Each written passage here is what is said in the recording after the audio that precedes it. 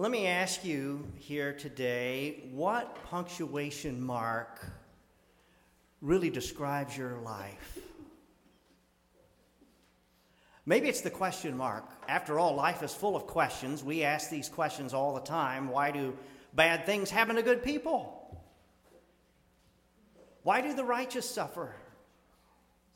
Why in the world do we park on driveways and drive on parkways?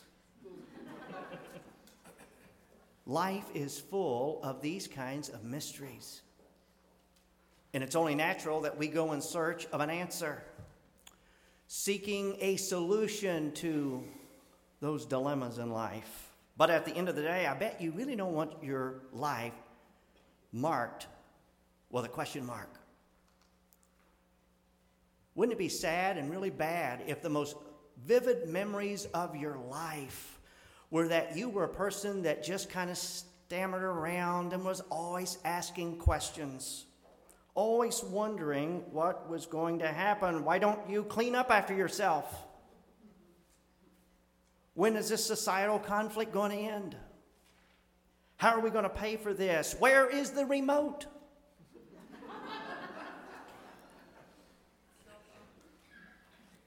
Wouldn't it be kind of bad if your life was just one big question mark?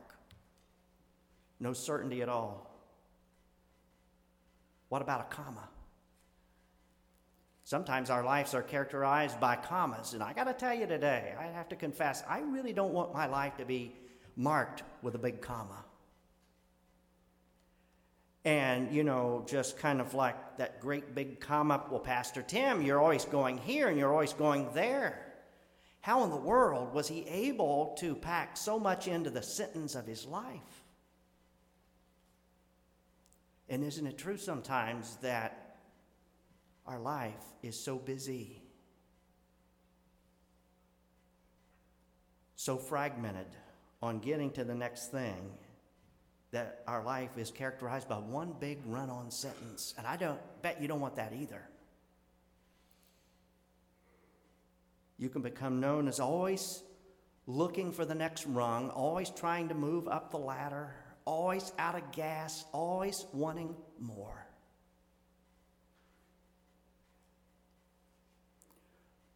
But our lives also can be characterized by a big period.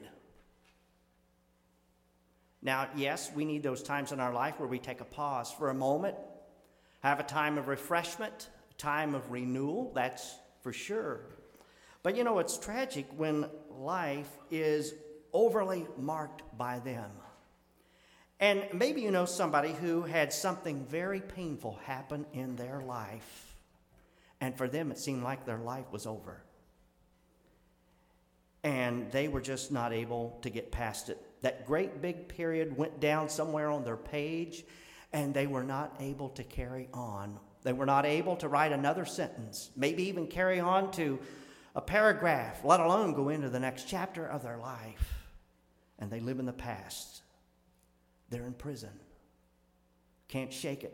Focused on the storyline behind them. And I just wonder today, what punctuation mark really characterizes your life?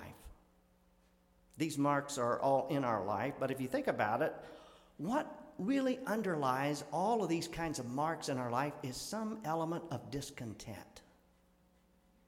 Some type of dissatisfaction, some type of moment in time that really affected us. I don't have answers for what I'm looking for. Why, God?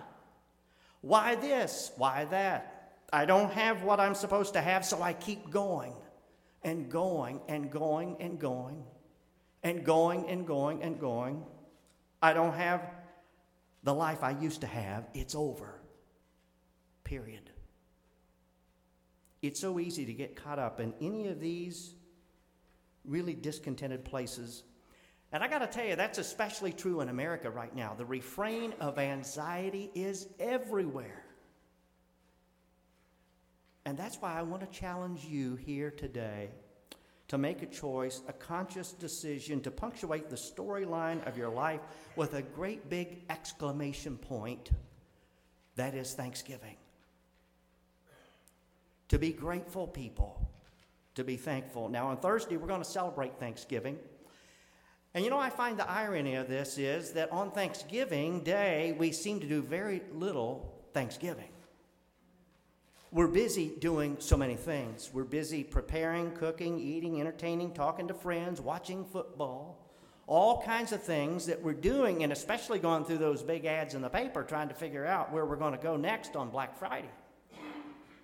And the only thing that we really tend to do on Thanksgiving is one person before the big meal offers a 30-second prayer. I want to help us think differently today about how we can be thankful people all the time. The Bible says there are 4 specific things that we can do to give thanks to God. One is that we can sing. Psalm 147 speaks about this. In fact, we find it repeatedly in the Bible. Sing out your praise and thanks to God. Sing praises to God. Nothing makes you aware of God's presence like singing. I don't know what it is, but singing can really change your attitude. When you sing praise to God, you sense His presence perhaps like no other time. Singing just ushers you into the presence of God. Now, I know some of you are thinking today, well, Pastor, I can't sing. Well, I got good news for you. You don't have to. The Bible says just make a joyful noise. And we can all do that. Even the pigs do that when they're eating. And like I told you before, I'm a prison singer. I'm always a few bars behind. Never can find the key. Maybe you're like that. But you don't have to worry about it. You have a voice that should be cultivated and used for the Lord. And the Bible says make a joyful noise. I heard one time a psychologist who talked about the people that came to him with anxiety and depression. He would often ask them, did you go to church on Sunday and sing the hymns? And oftentimes they would say, no, I haven't been to church in a while. And they would say, well, go to church and start singing. There's something about music that elevates the soul. There's something about singing our thanks unto God. And that's what the Bible says we are to do, to sing our thanks to the Lord. A second thing that we can do that the Bible speaks about is to pray. And of course, I don't have to tell you how many scriptures there are in the Bible that have to do with us praying. And we can give our thanks to God through prayer.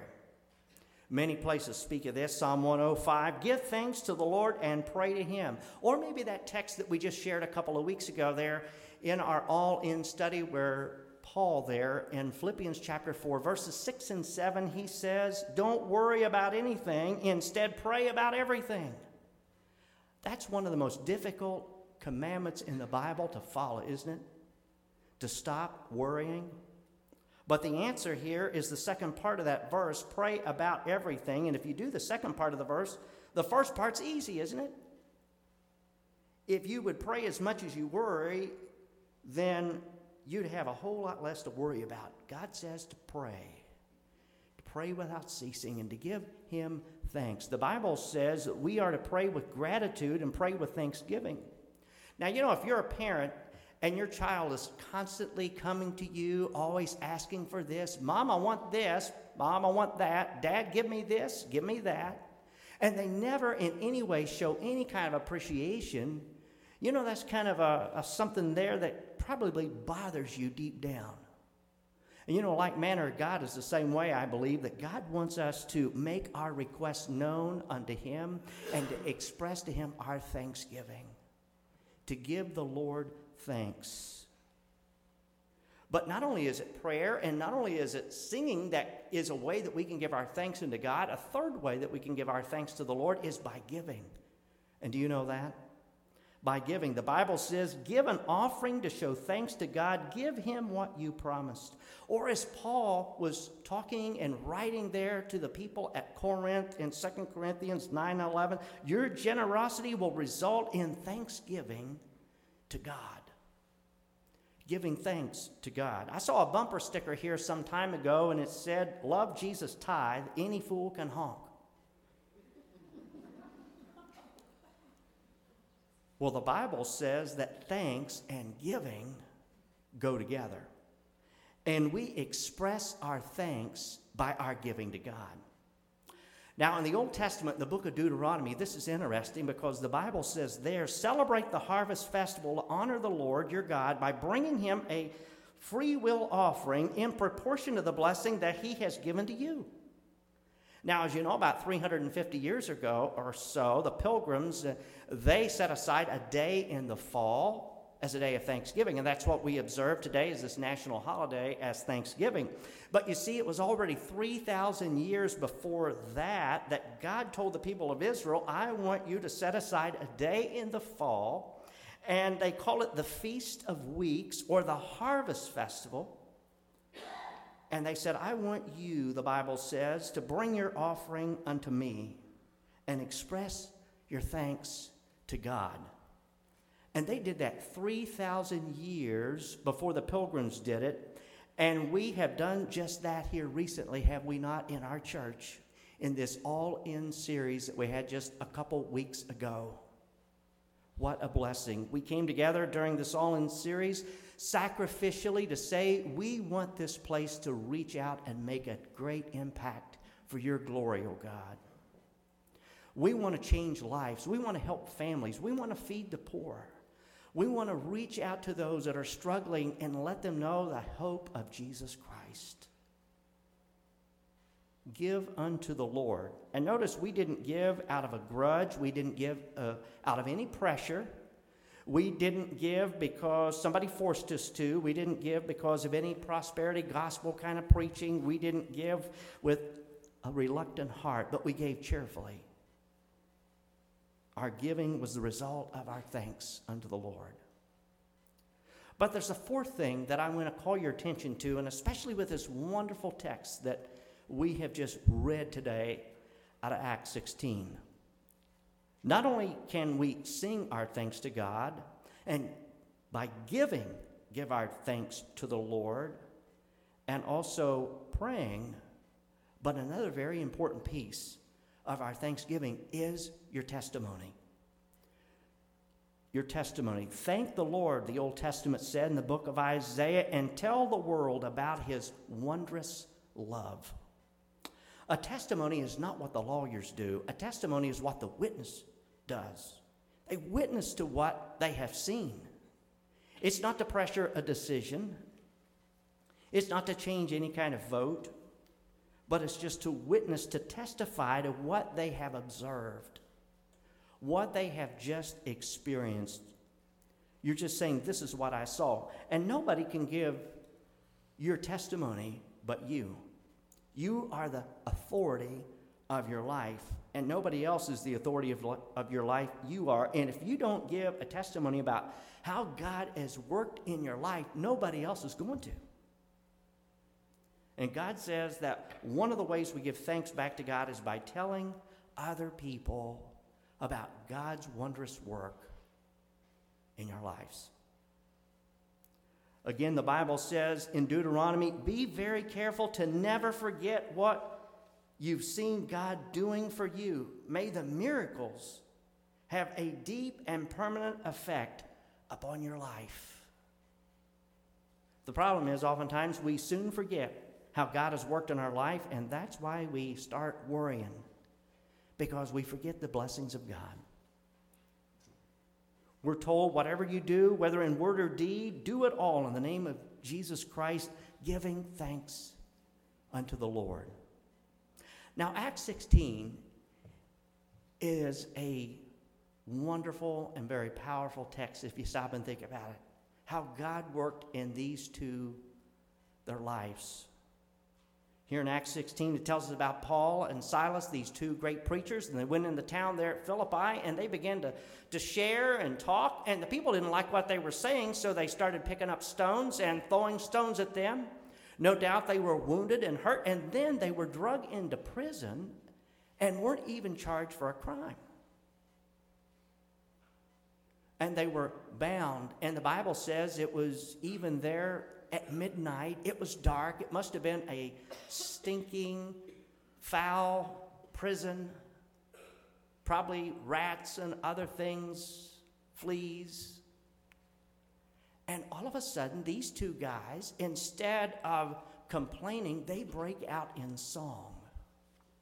and they're praying, and they're giving God thanks. And God does this incredible thing right there. The Bible indicates to us there along midnight, this miracle takes place.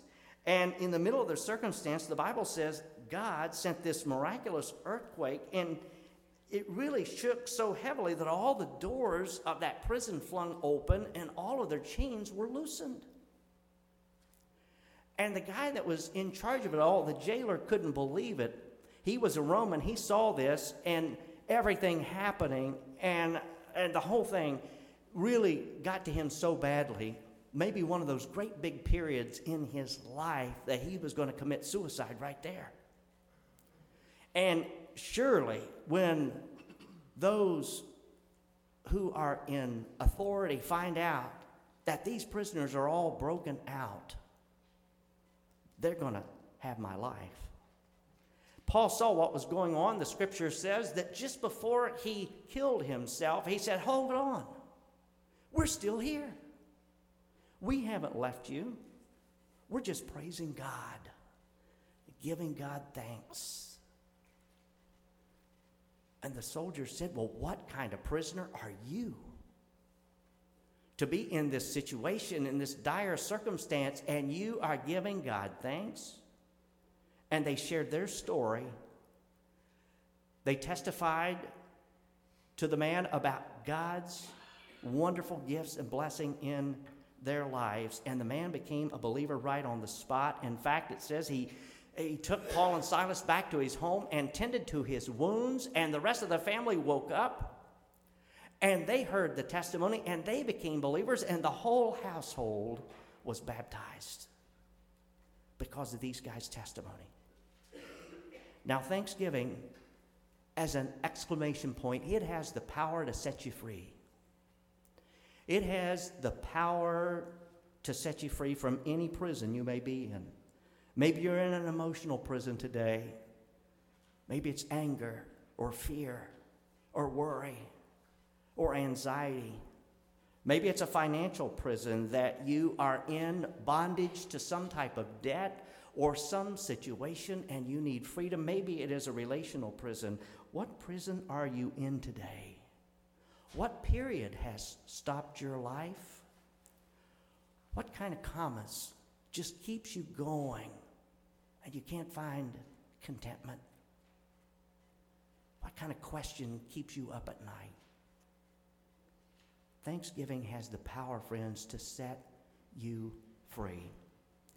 And if you will start thanking God in the situation before it's finished, before it's resolved, before the problem is even going out of your life, God sees that and sends his power from heaven and begins to do things incredible in your life. So here's my challenge to you this week, is when you go to your Thanksgiving table, share that exclamation point of gratitude to God for the gift of life, for the people you love, for the people who love you, for the models and mentors in your life, for your abilities and your resources, all the incredible provisions. In fact, for whatever else comes to mind, pour your heart out to God in great thanksgiving. And break free and give thanks to God, for he is good and his love endures forever. Shall we pray? Oh, holy God, we do give you thanks today from the depths of our heart. It's so easy to get our eyes and attention on so many other things, things that seem to be wrong, things that seem to have happened that we can't make sense out of, things that we don't seem to have anymore, problems, debt, stress. But help us to pause and just realize truly how much you have blessed our lives. And in this season of Thanksgiving, may it not just be a single day, but may it become a lifestyle for all of us. A lifestyle of thanks living unto you. We pray and ask this in the name of Christ our Savior. Amen.